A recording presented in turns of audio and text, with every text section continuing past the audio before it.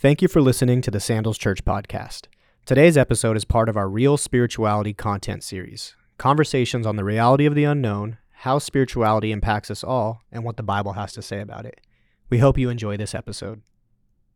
He would actually read to her from a satanic children's handbook. Forces in our world that are unseen, that are not good. She's like, you don't see it. And I go, no, I don't. And she's like, it's a big spider web and there's a spider hanging from it.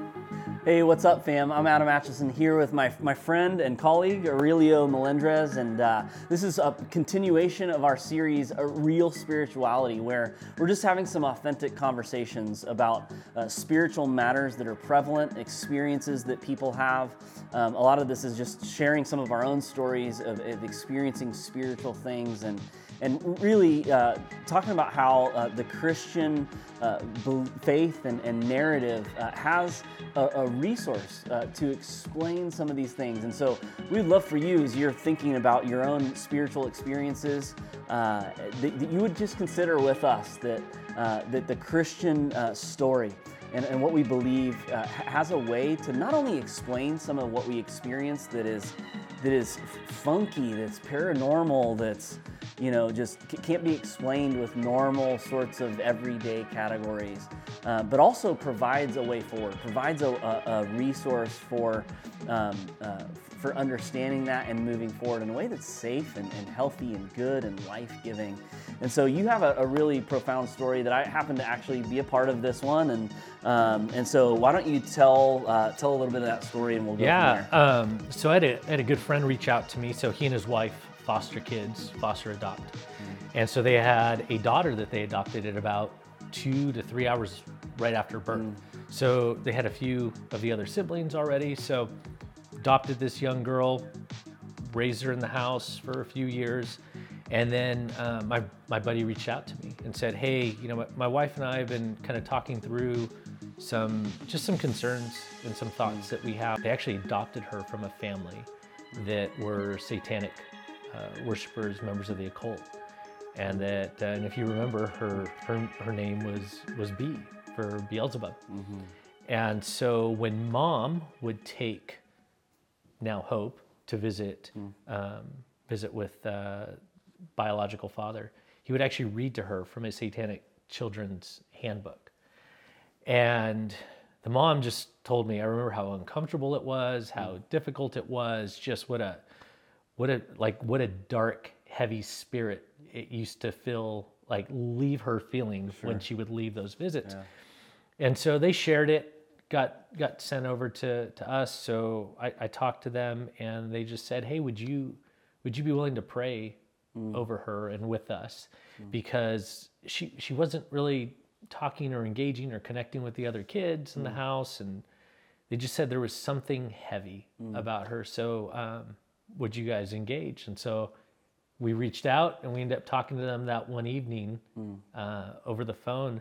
And so you and I and Pastor Andrew Bogenwright prayed for them over the phone, just really being strong and binding the enemy and asking for God's help and freeing her of whatever had that hold on her.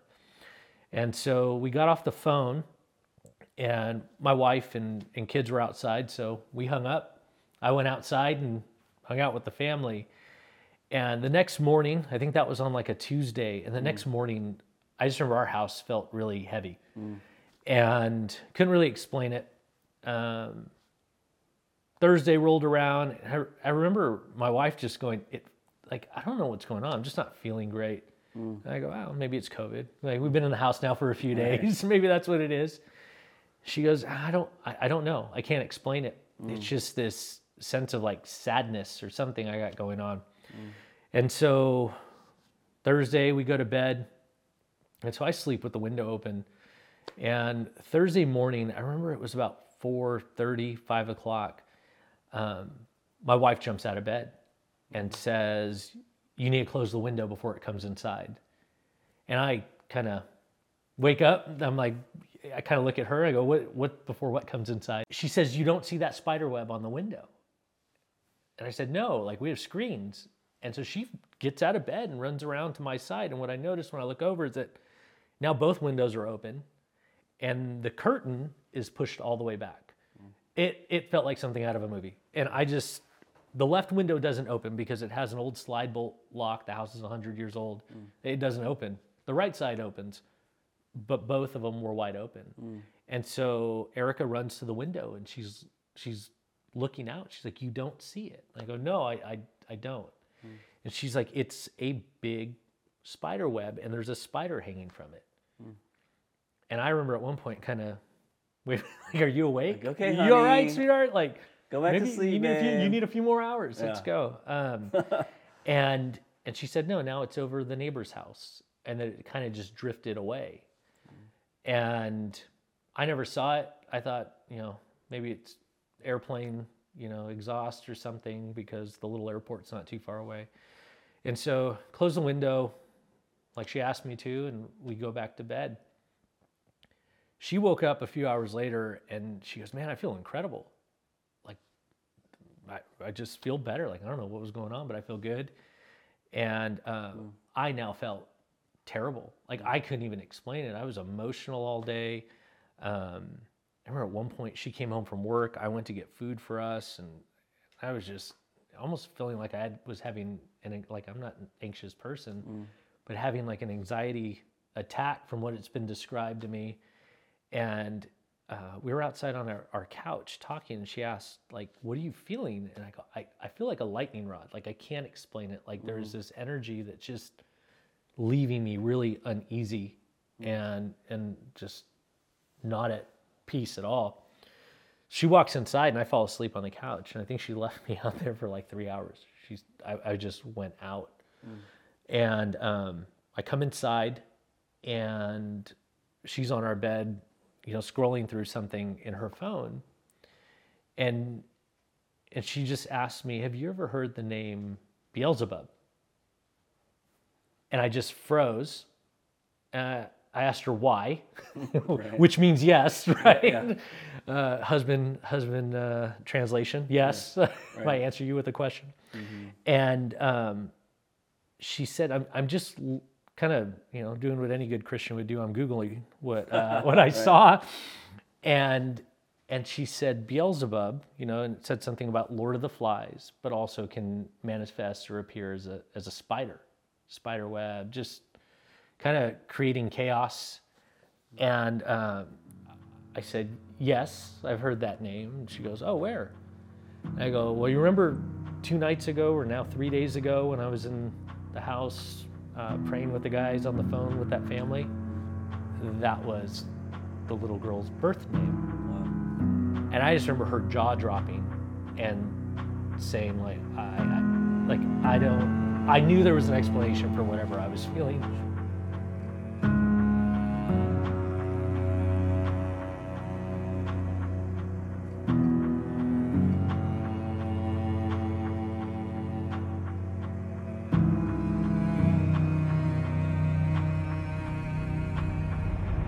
Yeah, so man, I want to just pause there and really for those of you who are listening or watching, I think a lot of times we hear a story like that, and our first response is probably, "What's the other explanation?" Like, there's some skepticism, and I don't know if you've ever experienced something strange like this, whether there's a name for it or a category for it that you have. But I would say, Aurelio, that knowing you, working with you, that most days you're a pretty rational guy, right? I mean, most days. Everyone has their day. Right. But what was it that kind of led you to conclude that there wasn't another explanation, like that you'd almost exhausted the resources that you had to explain like what happened? And let me just start with the girl, and then you can talk about the same idea as you and your wife experienced, the sort of ramifications of that. If you think about the story that you told, this little girl was in their home from day one, right? So the environment, a solid Christian family, Christian family. And if I'm not mistaken, when this all was going down, the girl was only like a couple feet. She was still like young. Yeah, 3, 4. Yeah, young. And so we're not talking about a long history of of things. But at some point, this family, who I would assume is relatively sane and rational themselves, Very much. that there were enough symptoms that at some point they said, we have to make sense of this somehow. Right. And had to go to a category or even at least reach out to some pastors at a church to help with. So, yeah, what was it for you that's like, yeah, this was something else? And I mean, I think the very basic, like considering the source, like the family is a family I trust, I've known, I have history with. It's not the kind of thing this happens every other week. Right. And so, we're working through that, that coincidences like Beelzebub. That's not a common, like, hey, my wife and I are, hey, we're going to play Pictionary today. And just to be clear, she didn't know the kid's name. And she had no idea what I was doing in the house on the phone. She thought it was just a meeting for an hour. Good job communicating well with your wife, like just how your day goes and stuff. A lot of money in counseling to make sure that happened that way. So, but she could clearly read my mind, so why do I need to communicate? But telepathy is in other episodes. So, oh man, I didn't even think what that would lead to. So, it was just the look. And then in my wife, I mean, she's very discerning, very aware. And for her to start bringing these things up independent of me telling her anything was to me, just another clear indicator.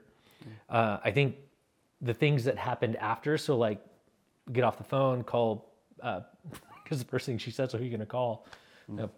Dan Crowley. So we called Pastor Dan, and he just said, hey, tell me about the phone call.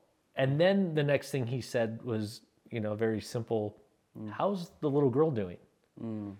And I said, I don't know. I haven't even thought about that because we're so freaked out over what we experienced in our own home. Haven't had a chance to reach out. And so called the family, and they said it was a night and day difference after we got off the phone. Sure. That just in that 3 days, she's been warm, she's been loving, she's been engaging to the family. Just a night and day difference. Yeah. And they said, thank you so much for praying with us. Like, how... And I'm guessing it's not their first strategy, right? As good, loving parents, I'm guessing they had tried some other options. Yeah. Right? Absolutely. That clearly weren't effective until this one was, Right. Yeah. And so they asked, how's your week been? And they go, it's been interesting. Yeah. And so I shared with them, and I remember the mom getting emotional and saying, I knew it was something more. I knew it was something else. Wow. And I remember the sense of, like, just that overwhelming sense of joy that we had, that, wow, like, through that opportunity of just, like, invoking Christ and God in that situation, that we were able to just help a family that had been struggling with something for so long. Yeah. Yeah, I think one other thing that I think about is that it's consistent with the God that we believe in as Christians, revealed in Jesus Christ, that he would want to liberate and free a little girl who's experiencing darkness and evil that she had nothing to do with. She was born into, she inherited whatever curses, whatever, the effects, the implications of her biological family's Satan worship, essentially. And wouldn't a good God want to set a little girl free from that, to have the kind of compassion, and not only compassion, but really the power and the authority to liberate a girl like that in the first place. Yeah, one thing that I think is important, because our approach has always been just a really simple one that's empowering to people who are experiencing these kinds of things, where you don't have to be a professional or a priest or whatever. There's no formulaic prayer to pray. Because I remember early on, you're like, guys, I'm kind of leaning in on you. I don't know what I'm doing here. And we're like, it's okay. Yeah. You'll see that it's pretty straightforward, and it's not hocus pocus. It's not Hollywood exorcism with head spinning. It's speaking and declaring the truth of God, His word, and which really just communicates love for this girl, for this family, to bring peace and light into their home. And so one thing that I think is important, though, is we've talked about in this Real Spirituality series, we're touching on this idea that there is a real war or a battle that's taking place, and how while there are opposing forces, that they're not equal. And so one of the things that we believe is that it's important to, once you've engaged with the enemy, that you kind of finish the process with just a prayer of protection, right? That if some of these things that we're assuming by faith are true, that there's this war, and when the kingdom of God, when that kingdom that is a kingdom of it's a good kingdom, it's a kingdom of things that are just, and things that are true and right and peaceful and all of that. That when that comes, it upsets the darkness, and if when we gain back that territory, if we have a real enemy, he's not going to be happy about that. And so, what I just recommend is, as you engage in what some Christians call deliverance or spiritual warfare, just to simply say a prayer. God, protect us. God, we know that, and we believe that we've taken back some territory, but to just say, hey, like there's no space here anymore. Right. Like we're closing the doors to this house. The windows are shut. There's nothing that can enter.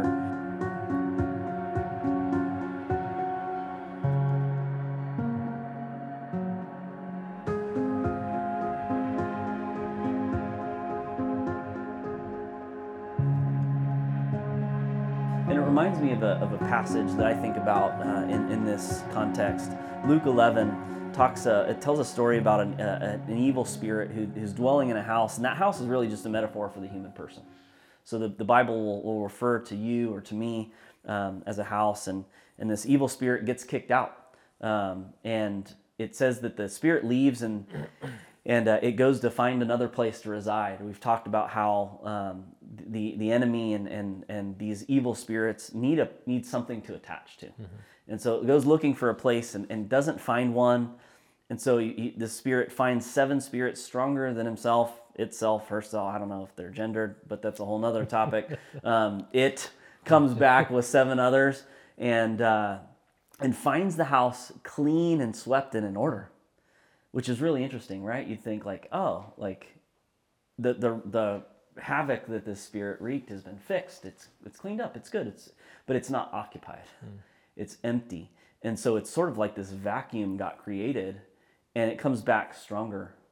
It says that person's condition is worse than the first.